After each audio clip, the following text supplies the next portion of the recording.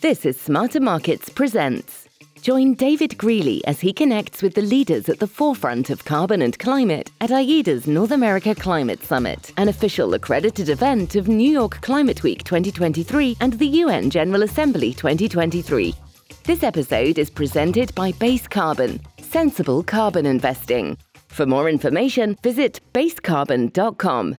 Hello, Rick. Thanks for joining us here on Smarter Markets at IETA's North America Climate Summit 2023. Thanks. Yeah, great to be here. So I wanted to ask you, there's such a diverse range of industry participants here. I was hoping you could start us off by telling us a little bit about your company and how carbon markets do or don't enter into your strategy for climate action. Yeah.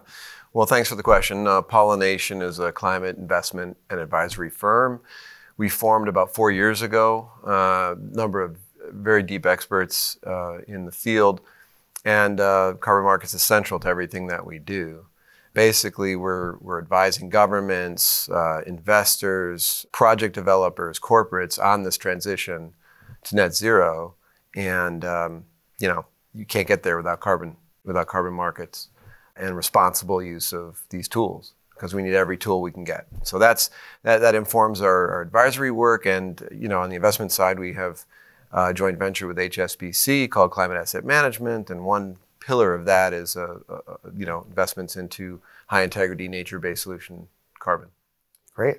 And there's been a lot of challenges in the carbon markets this year. On the compliance side, we've had challenges operationalizing the compliance markets under Article 6. On the voluntary carbon market space, of course, there's been challenges to their growth and reputation with a lot of reports in the media.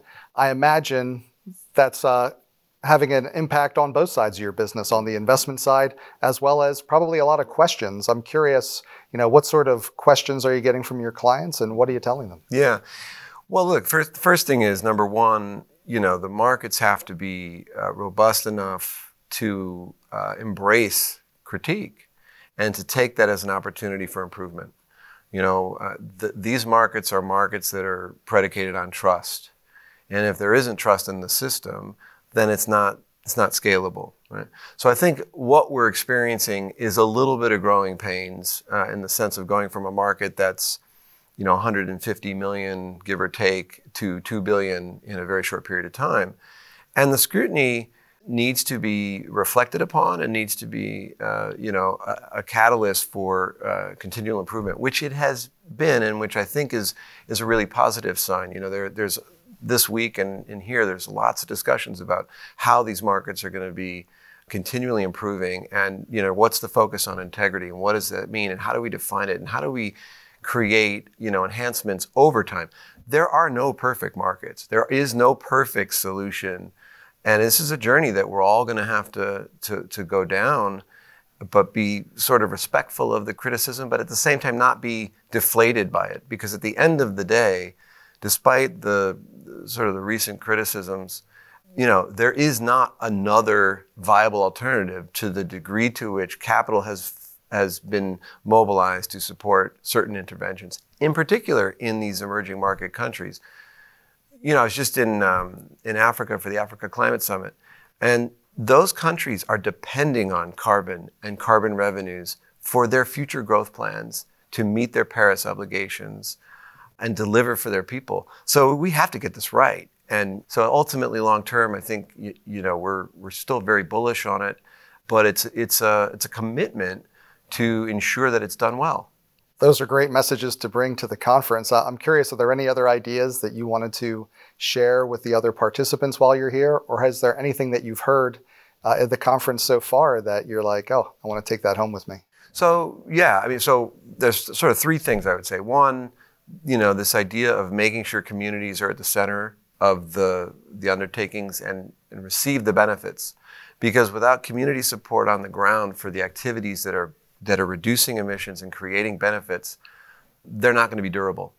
And we've known that for a long time, but the recognition of that is really key. And so defining, what is a really best-in-class process and substance for benefit sharing, I think is a really good conversation to be having.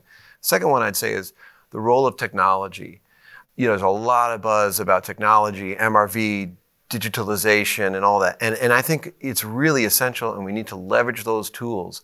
But we also need to be not captured by the promise of those tools and forget about the human aspect of this. And we need ground truthing for some of these satellite technologies until such time as the technologies themselves can really reliably and credibly discern outcomes. And we're not quite there yet, in a lot of the land-based activities, the soil carbon and things like that. We're getting there, and it's exciting. So that's a space to watch, indeed. And do it in a way that can scale and create greater capital flows at lower transaction cost, I think is really important.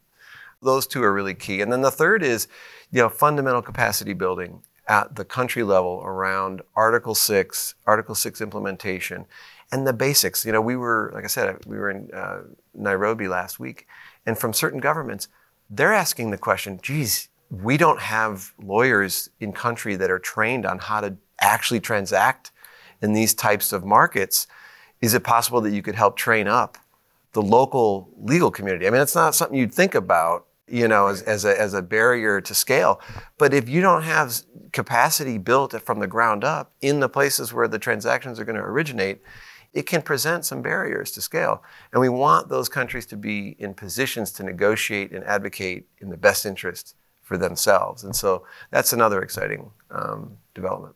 Yeah, and for my final question, I've been asking everyone, is there something along the lines of the standards, the technology, or the tools that you see as crucial that we need to develop next to make net zero possible?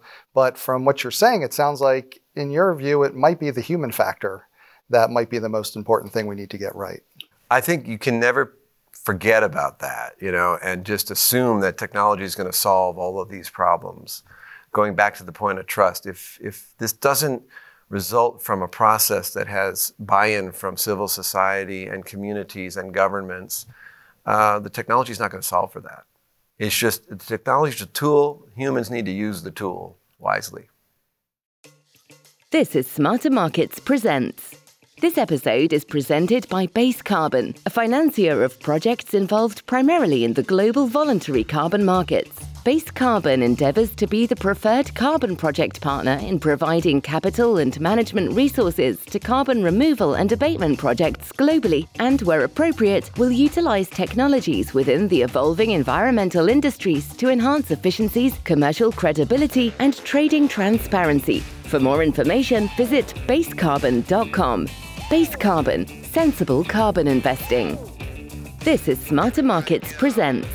For episode transcripts and additional episode information, including research, editorial and video content, please visit smartermarkets.media. Please help more people discover the podcast by leaving a review on Apple Podcast, Spotify, YouTube or your favorite podcast platform. Smarter Markets is presented for informational and entertainment purposes only.